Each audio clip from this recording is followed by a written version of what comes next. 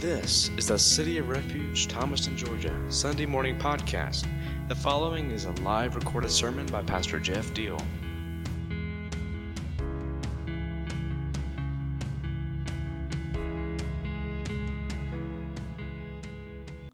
You can be seated. Thanks to Eddie and the crew. I thought they sounded really good this morning.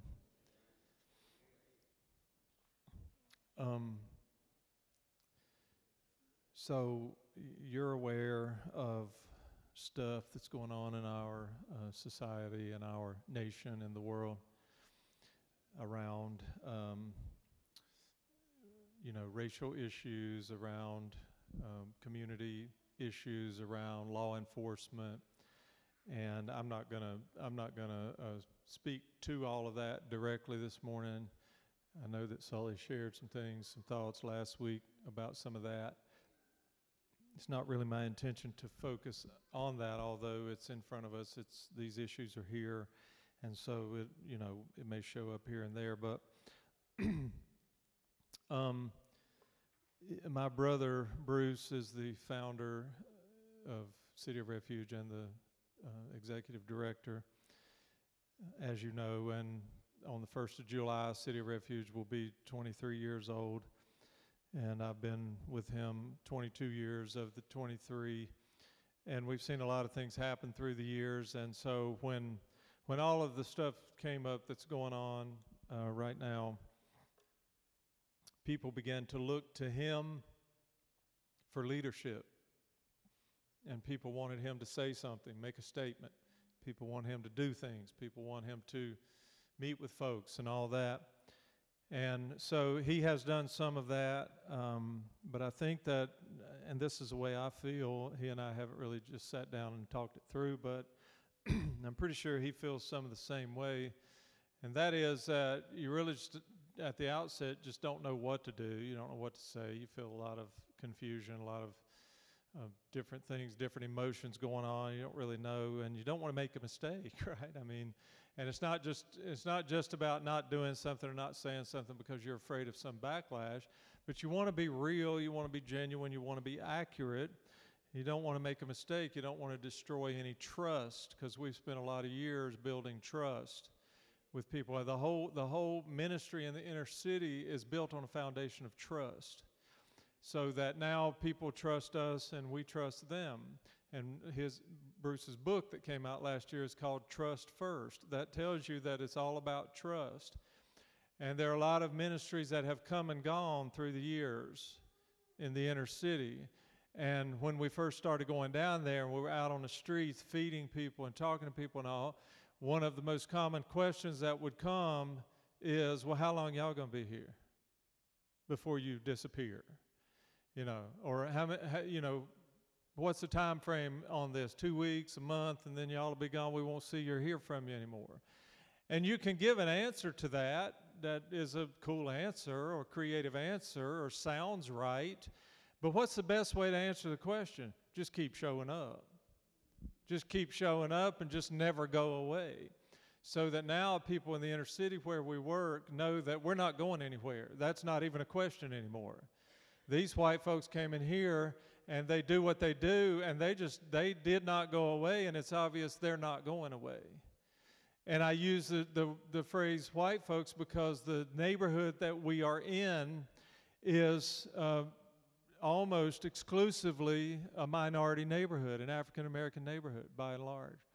And so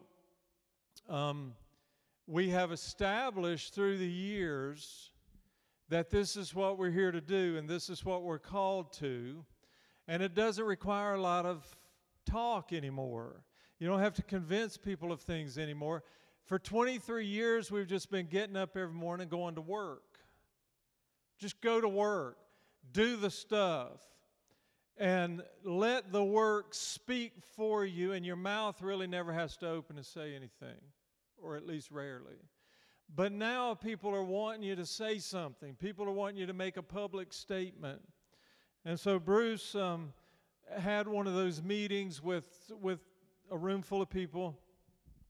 And then he went and spent some time thinking, praying, meditating, came back, and he said that the Holy Spirit had inspired him with a 3-word process. And when he said it, I immediately connected with it, because you know that I'm a process person. And so he came in and he said, I believe that I have heard from the Lord that we are to listen, we are to learn, and we are to launch. And because my mind works in terms of processes, I saw that as 3 phases in a process, not 3 things that happen all at the same time simultaneously. There's going to be spillover as you go to where you are learning as you're listening, and you're launching while you're still learning and listening, but you have to start with listening. Everybody listening?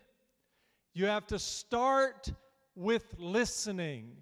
Do you know anybody, or have you ever been a person that has launched first when you should have listened first? All the married people in the room say amen. Or you thought you knew everything, and so you made decisions based on what you thought you knew before you had ever actually taken the time to go through the process of learning. There's no one in this room, not to the very oldest person in the room, who knows everything. Okay, I got a cousin in Virginia who is a know-it-all, and once in a while he rubs on me the wrong way, and I just have to tell him something, because I know more than he does. But this process begins with listening. The Lord said, be still and know that I am God. Just sit, don't talk, be still and listen. And if you will listen intently with a heart that's focused in the right direction, submitting and surrendering yourself to who I am instead of relying so much on who you are, you will begin to know and see and feel and sense that I am God and I have control of everything that's going on in your life. Listen, listen, listen. And if you listen, you will learn. I have been very intentional over the past 2-3 weeks of making sure that I'm listening for the purpose of learning, because I want to know why people feel the way they feel. I really do. I want to know why people think the way they think. I want to know why people function the way they do. I don't want to just draw conclusions that are based on my own ignorance or based on what I always heard from somebody growing up. Because I grew up in sort of a boxed-in environment where the opinions were pretty much all the same. You didn't get a whole lot of outside opinions. And when you got opinions from the outside, like as not, they were going to be considered to be of the devil because they were not your opinions. They were not your perspectives. It wasn't the way you saw things, so it couldn't possibly be right. And listen, let me throw this in here. You may listen and learn a lot and walk through these processes the way one should and still end up firmly believing that the way this person feels or sees things or is functioning is wrong. That's the power of listening. If you conclude that, hey, they're off base, they're wrong, but you have gone through the process to get there, then that's okay. It's only wrong of you when you draw those conclusions that they're wrong before you listened and learned. So what kinds of things are we talking about? Everything from having a private conversation with somebody to listening to interviews with people, to listening to audio recordings of books or reading articles and contemplating and aligning what people are saying with the heart of God, the Word of God, the Spirit of God. So I bought a membership to Audible. Audible, if you don't know what it is an audiobook membership club. And I was in Ohio last weekend. I knew I was looking at a long drive back by myself. And so I decided this is a good time for me to sign up for Audible and to rent or to get my first book. And so the book that I got is not a book that before what's happened in our country over the past month, 6 weeks had happened, I never would have rented this book. But because of what's happening and because I want to know, because I want to be educated, because I'm committed to listening and learning, I rented this book. It's a book called The New Jim Crow. And listen, the book is written by an African-American female who is a civil rights attorney who worked for many years for the ACLU and who is a far-left liberal. I say that to say that she and I have almost nothing in common. But what happens to us when we shut people down just because we look at the surface of things and conclude that we don't have much in common? I don't want to hear what you say because I don't have anything in common with you. That's how we end up ignorant. That's how we end up drawing wrong conclusions. That's how we end up with a gross lack of understanding about where people are coming from. When we refuse to hear from them, we shut down our minds, our hearts, our ears because we don't think we have anything in common with them. Well, that's the foundational error to that is that we have so much in common with them. We are both created by the same God in that God's image. That's where we've got to start. African-American female liberal civil rights lawyer who worked for the ACLU is my sister. Does she think just like me? No. Does she live just like me? No. Do we have the same value system across the board? No. But we are blood kin, and nothing counts so much as blood. And she deserves for me to hear her opinions and her perspectives and where that she's coming from just as much as I deserve for her to hear from me. And after I have listened and I have learned, then whatever conclusions I draw. But at least I draw an educated conclusion. And as a man of God who lives his life in obedience to God's word and lives by the Spirit of God, he's going to make sure that I draw the right conclusions. But if I have shut people down without ever giving them a voice into my life, then I've made a grave mistake. And I've learned a whole lot just listening to the first couple of chapters of that book. I've learned a whole lot. And some of it I'm aligning with, and some of it I'm just still sort of like, I'm not sure yet. And there will be things by the end of it that I embrace and agree with, and there'll be things that I do not agree with.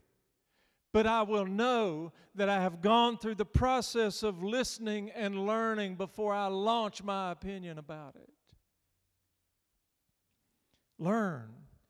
Matthew 11:29 says, take my yoke upon you and learn from me, for I'm gentle and humble in heart, and you will find rest for your souls. Here's the model. Again, as always, Jesus himself who is saying to us, if you will just listen and learn, you're going to end up at a place of rest. And he is instructing us to learn from him.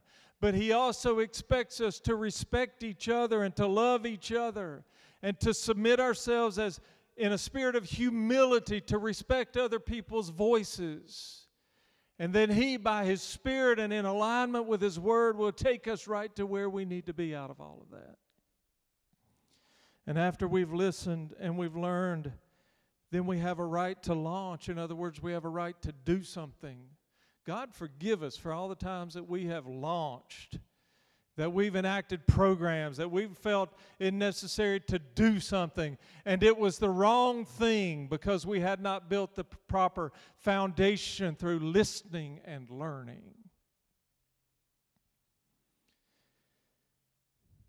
So, I'm going to say a couple things here, and then I'm going to tell you what I think we need to be doing. At least what I know I need to be doing, and then you decide for yourself.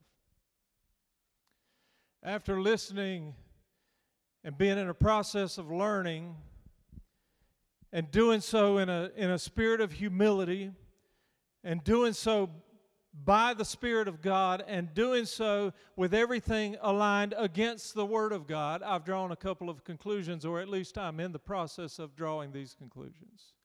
I do not believe that systemic racism in law enforcement in America is the problem.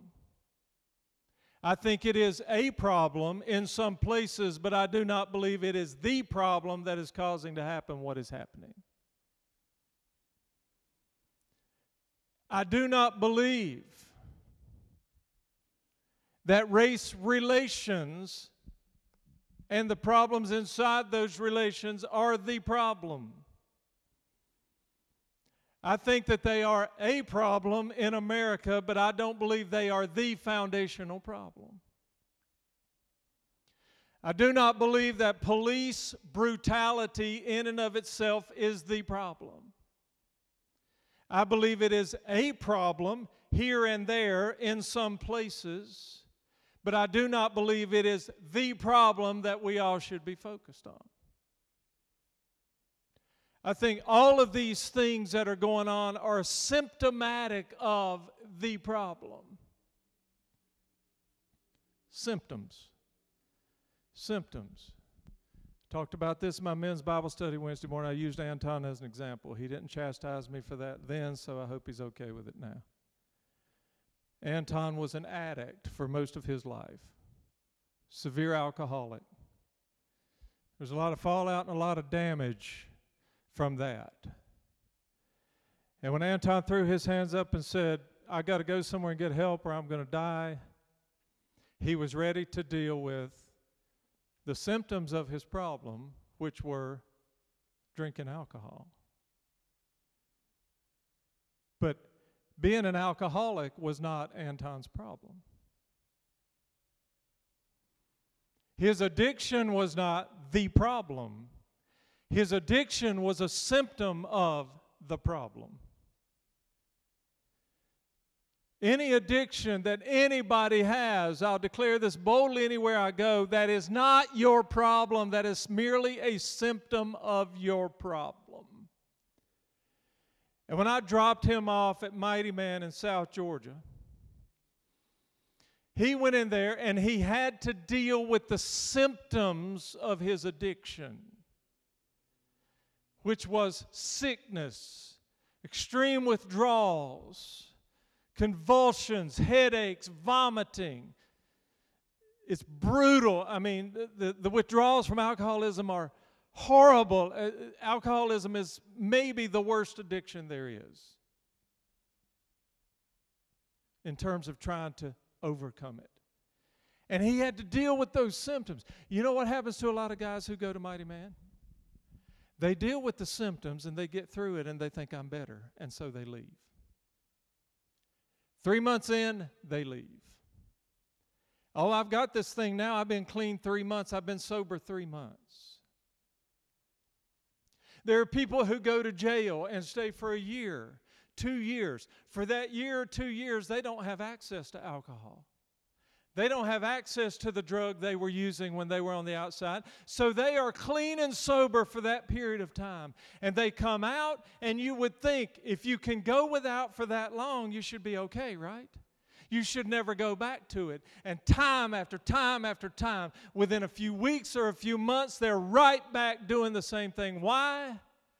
Because using those drugs or drinking that alcohol was only a symptom of the problem. And while they were in jail, they never dealt with the problem. They were only taken away from the opportunity to exercise the symptoms of the problem.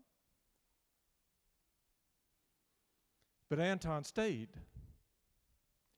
Because mighty man, and this is why I refer almost every man who comes to us and says, I'm in this situation, I've hit rock bottom, that we recognize needs long-term intensive residential treatment. We send them there for two reasons. One is that even if they're full, they're going to find a way to fit them in because they value guys' lives that much. And secondly, because they're not going to stop after they've helped you deal with your symptoms. After you've done that, then they're going to start walking you through something they call inner healing, which is to dig way down inside of you and to start to extract, and it's a bloody and ugly and painful process, the root inside of you of whatever it is that really is the problem. Because until you get a hold of that and start digging it out, you will never be completely healed and you will never completely overcome whatever it is that causes you to demonstrate through those symptoms. You got to deal with what's in here. Rufus at City of Refuge in Atlanta was a male homosexual prostitute on the streets of Atlanta for 25 years. That was not his problem. He was a fighter. He's cut people, beaten people within an inch of their lives. He's been run over by a car twice himself. He was mean, terrible reputation, using drugs, drinking, out here prostituting himself to men. None of those were the problem for Rufus. The problem for Rufus was that at 4 or 5 years old, he was neglected, he was abandoned, he was molested. Everything about reality and the truth in life for him was shattered into a million pieces so that he no longer could see clearly how you're supposed to live. He no longer had a clear vision of what priorities, what's important, what to love, what not to love, what to embrace, what to put down. Everything was mixed up and messed up for him from the time he was a little bitty child. That's why he turned to drugs, alcohol, promiscuous sexual activity. He's trying to cover up the pain that's way down in here. That's the problem.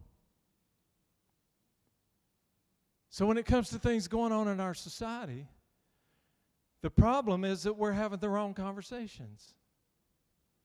We're talking about the wrong stuff. We're talking about symptoms. And symptoms will never be fixed as long as the disease is still down in here.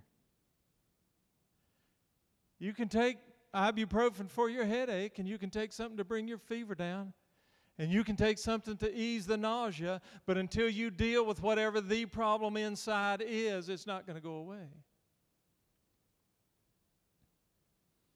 And the problem is we're leaving God out of the conversations.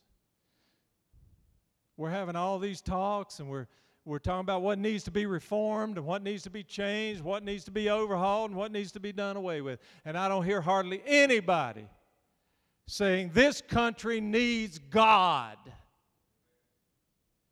Our disease is a lack of God. Our problem, the root, is that we are leaving God out of the equation. And I don't care how many laws they change, and I don't care how many reforms are signed, and I don't care how many commitments are made to doing this better and doing that better and throwing this out and adding this to the equation. It is not going to work. Things will not get better. They're only going to get worse until we do what He said, and that is to humble ourselves and pray and repent and seek His face and turn from our wicked ways. Then, which is a powerful word because it's a process word, then He says, I will hear from heaven. I will forgive your sins, and I will what? Heal your land. Problem and solution right in front of us. Problem and solution. Well, Jeff, what are we going to do? What are we going to do to make all that you're talking about happen? Nobody's listening to us. We're a little group here in Thomaston, Georgia, for Pete's sake. Well, you know, how are we going to get people to start embracing God? I have tossed that question around in my head over and over and over. What do we do? What do we do? What do we do? And all of a sudden, a few days ago, something that I talked about early in the year just hit me between the eyes one more time. 3 words. Let's be great. And Sully left his truck at my house a day or two ago, and so I drove it down here this morning. I got in the truck, and I see plastered onto the dashboard there the bright green slip of paper that says, let's be great. Let's be great at what? Let's be great at worship. That's why I opened up today with the quote by Ravi Zacharias on worship. Let's be great at worship. If everything that we do is not done inside the context of a life of worship, forget about it. Forget about it.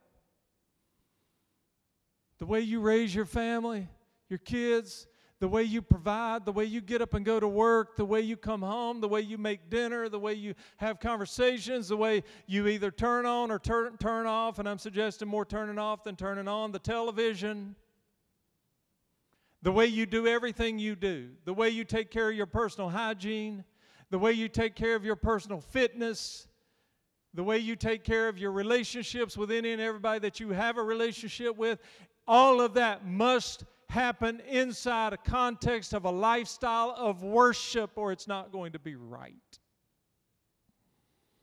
Let's be great in love. Come on.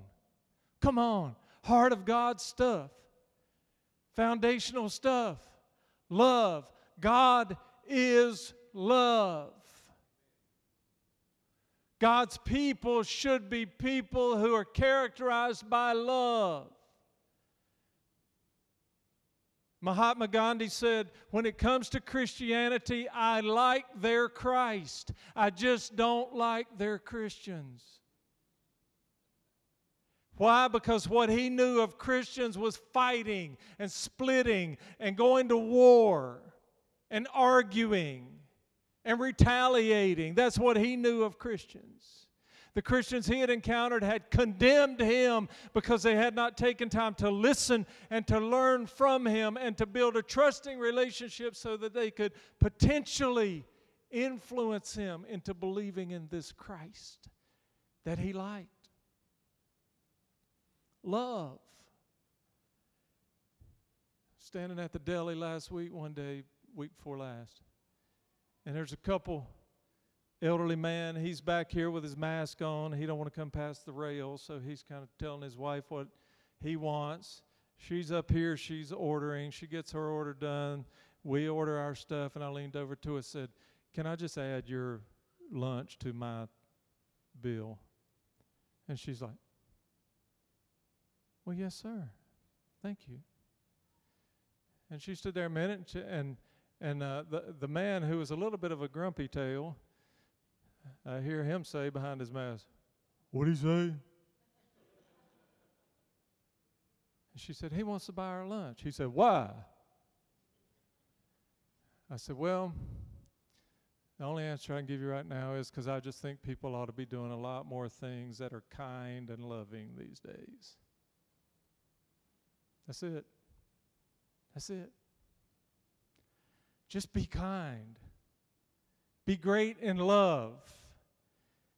Be great in humility. Be great in making peace. Be great in seeking what's right. Some of y'all have already thought, you know where these things are coming from, right? These are the words of Jesus. Blessed are the peacemakers. Blessed are the meek or the humble. Blessed are those who seek after righteousness. Blessed are those who love and forgive. Let's be great in forgiveness. Let's be great in compassion. Let's be great in generosity. Let's be great in benevolence. Let's be great in our work. Hey, we can talk about all these concepts, all these emotional aspects of life, What about just the raw experience of work? Like I said, for 23 years in Atlanta, in the worst neighborhood in the state of Georgia, we've just got up every day and gone to work. Let the work speak for itself. And we may have to say some things along the way, but if we don't back it up with a foundation of good, honest work, it's going to come up empty. Let's be great at cooperation. Let's be great at kindness. Sully, will you run back there and get Kendall and the kids and bring them in here? Let's be great at giving. Let's be great at service. Service. I was just yesterday evening at the shower, just watching the people. Dean was involved, so I won't say ladies. Just working and serving. Stuff like that requires a lot of work, and it's tiresome. And they don't have to do it. You know, just serving people because you love people. Just serving people because it's the heart of God to serve people, to bless people, to do things that make other people happy.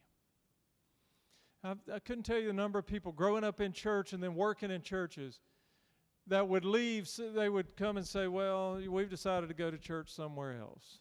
Okay, why? Well, because I'm just not getting fed here. I'm just not getting what I need. I'm just not happy. I heard that a few times, and the last time somebody said that to me, they left with their tail between their legs and their feelings hurt.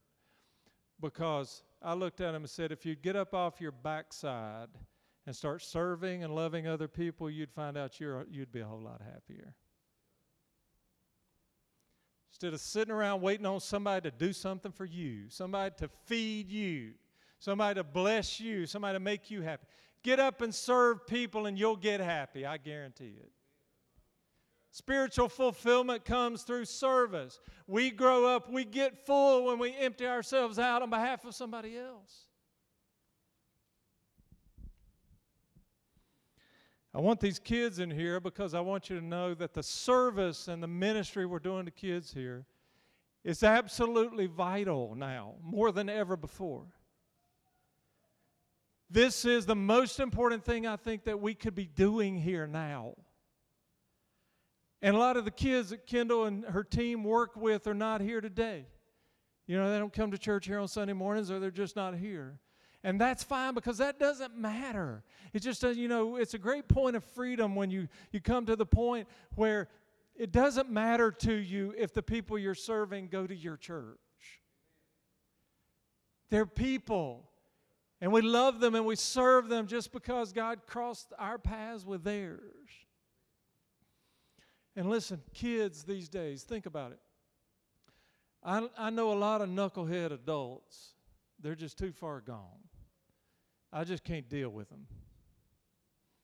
You know, they're set in their ways. You're not going to change them. You just pray for them and let God do His work, hopefully.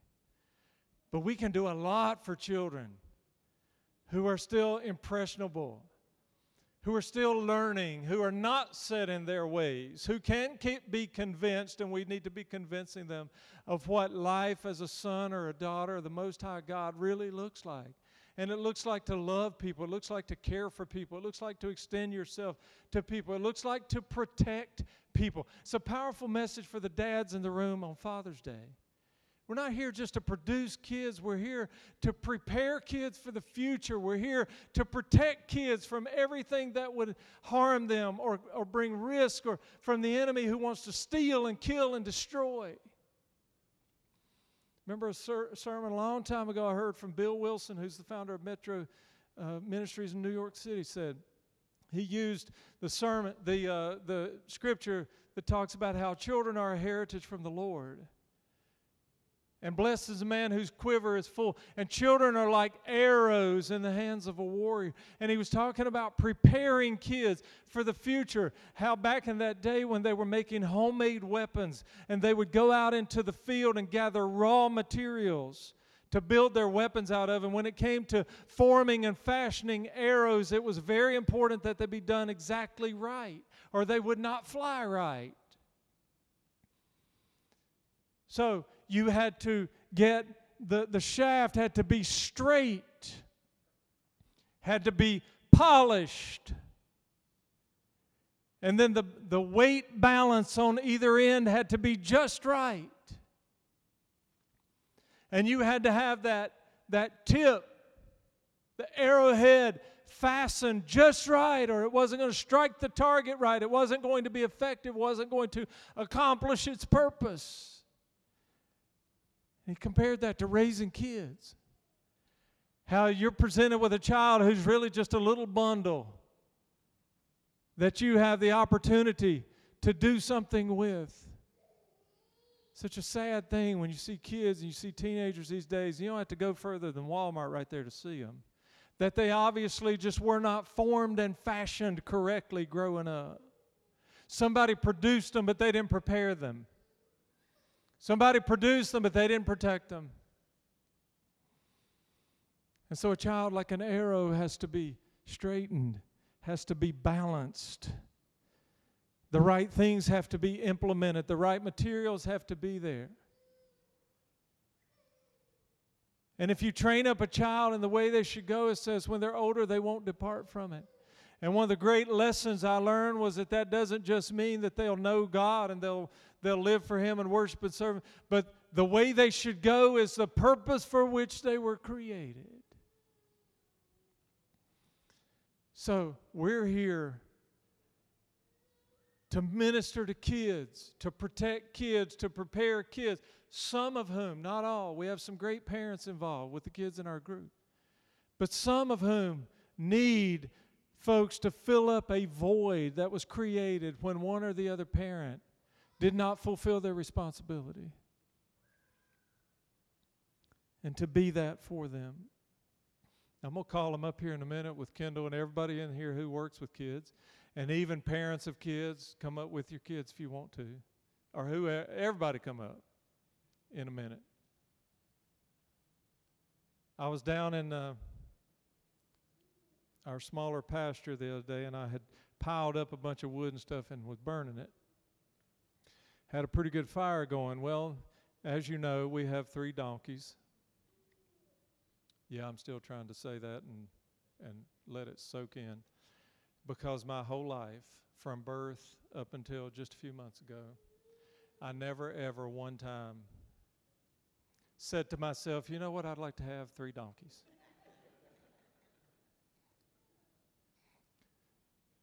Thought never crossed my brain.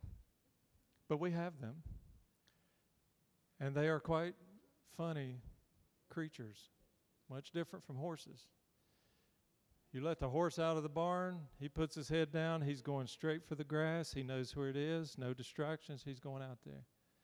You let a donkey out of the barn, immediately she's like, where can I get out of here? Where's there a hole in this fence? Where's this thing short enough for me to jump? And it's just a whole different thing. Well, I'm down there burning this fire, and the donkeys are in that little pasture. And they decide they want to come and hang out with me. Like right here. They're just with me. I'm moving, they're moving. And then the fire got pretty big and pretty hot. And the mama donkey, what's her name? Dolly. All of a sudden, I'm standing here, and she comes and right here, and the fire is right there, and it's hot. I know it was hot to her, and she just stands right there. So I'm like, what are you doing? So I move around here. She comes and stands right here. Anywhere I moved around the fire, she walked and stood between me and the fire. This may or may not have been the reality of what was going on. But what I came to believe was that she had decided to stand between me and the fire to protect me from the fire. I don't know. Jonathan's probably back there going, oh, you're crazy. She did not want me to get any closer to that fire, even if it was hot to her. I'm willing today, and I don't know if any of you are willing to go with me and say this, I'm willing to say I just want to be a donkey who protects vulnerable people.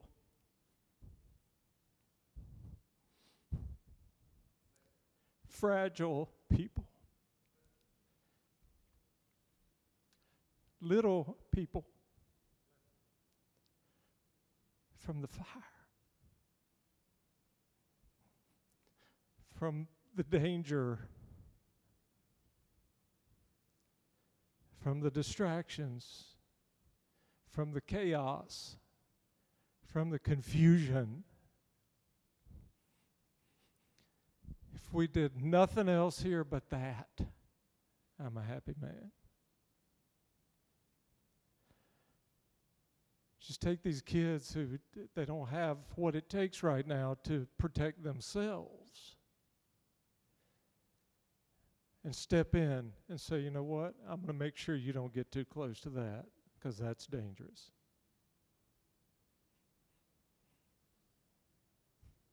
And if that's being a donkey, I'll be one. I think the Lord has a special place in his heart for donkeys, don't you? He rode into Jerusalem to pay the price for our sins on one. His mother rode one to Bethlehem to give birth to him. The donkeys we have are called Bethlehem donkeys. He used donkeys in the Old Testament to do ministry. I guess when you have a bunch of hard-headed, jackass human beings that you can't get to do anything, you just turn to the donkey. I want the kids to come up, whoever wants to come with them, but especially the people who work with them here. And then any parents that want to come. And I just feel like it's important on Father's Day to pray for these kids. And our prayers, they're words, but they're a whole lot more than that. This is commitment. This is commitment to stand between kids and the fire. You know, you have to think about this sometimes, because kids hear all this stuff that's going on, right? How much fear do you think that churns up in them sometimes? How much do you think they wonder about what the future holds for them? They need us. They need us to stand between them and the fire. They need us to love. They need us to protect. They need us to prepare. So just hug them up. Just make sure all the kids are with somebody and got your hand on them, hug them, and we're going to pray for them.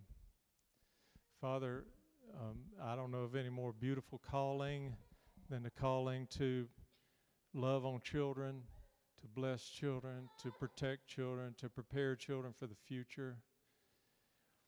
I don't know of any greater mission in life that we could be a part of than to do that. And we have kids right here in this room that we're just praying over precious lives, precious hearts, that you would bring peace into their lives every day. Those who are from solid, stable families, that everything's going pretty good, all the way to those who have a lot of turmoil inside their own family structure. I pray for all of them, because kids are at risk, and we're here to hold them up. We're here to stand between them and things that can distract them or harm them. We're here to love them. We're here to support them. I pray for the leaders and the workers in here and the parents and those. My heart's struck every time I think about the ones who do stuff that they didn't have to do. You know, they didn't have to. It's not a requirement that you care for somebody else's child. You know, whether it's a grandparent or whether it's adoptive parents or whether it's caregivers, whether it's legal guardians, I pray over those who are here and those who are not in this room who do that, because that is such an important thing these days with so many parents who are not taking care of their responsibilities, to have others step in and do that. But I pray for a lot of them, that the parents who so far haven't done things exactly right, that they would hear your voice respond, step up, be responsible, and do what they're supposed to do for their own sake and for the sake of their children. So I pray for Kendall. I pray for her team of volunteers, for those who are investing in these children every week, whether it's at church or in camp or tutoring, after-school programming, whatever the case may be, that you would use them mightily and powerfully. We thank you for the testimonies already from this summer about how the kids are so respectful and attentive, and their behavior is so much better than it's ever been. We know that's because you're working through the adults to bless their lives and to show them the right way. Thank you, Lord. Thank you. It's an honor. It's an honor to be part of a ministry that focuses so much on kids. And we pray that we would always be faithful and committed in spirit of holiness to that task, and that you would send other kids along our way that we can help. Thank you for this day. And again, bless our fathers, that they would really, really sense your love and your support today. In Jesus' name we pray. Amen. Amen. Thank you all. Thank you for listening. Thanks for being here. Have a great day. Remember, your giving happens at the back doors.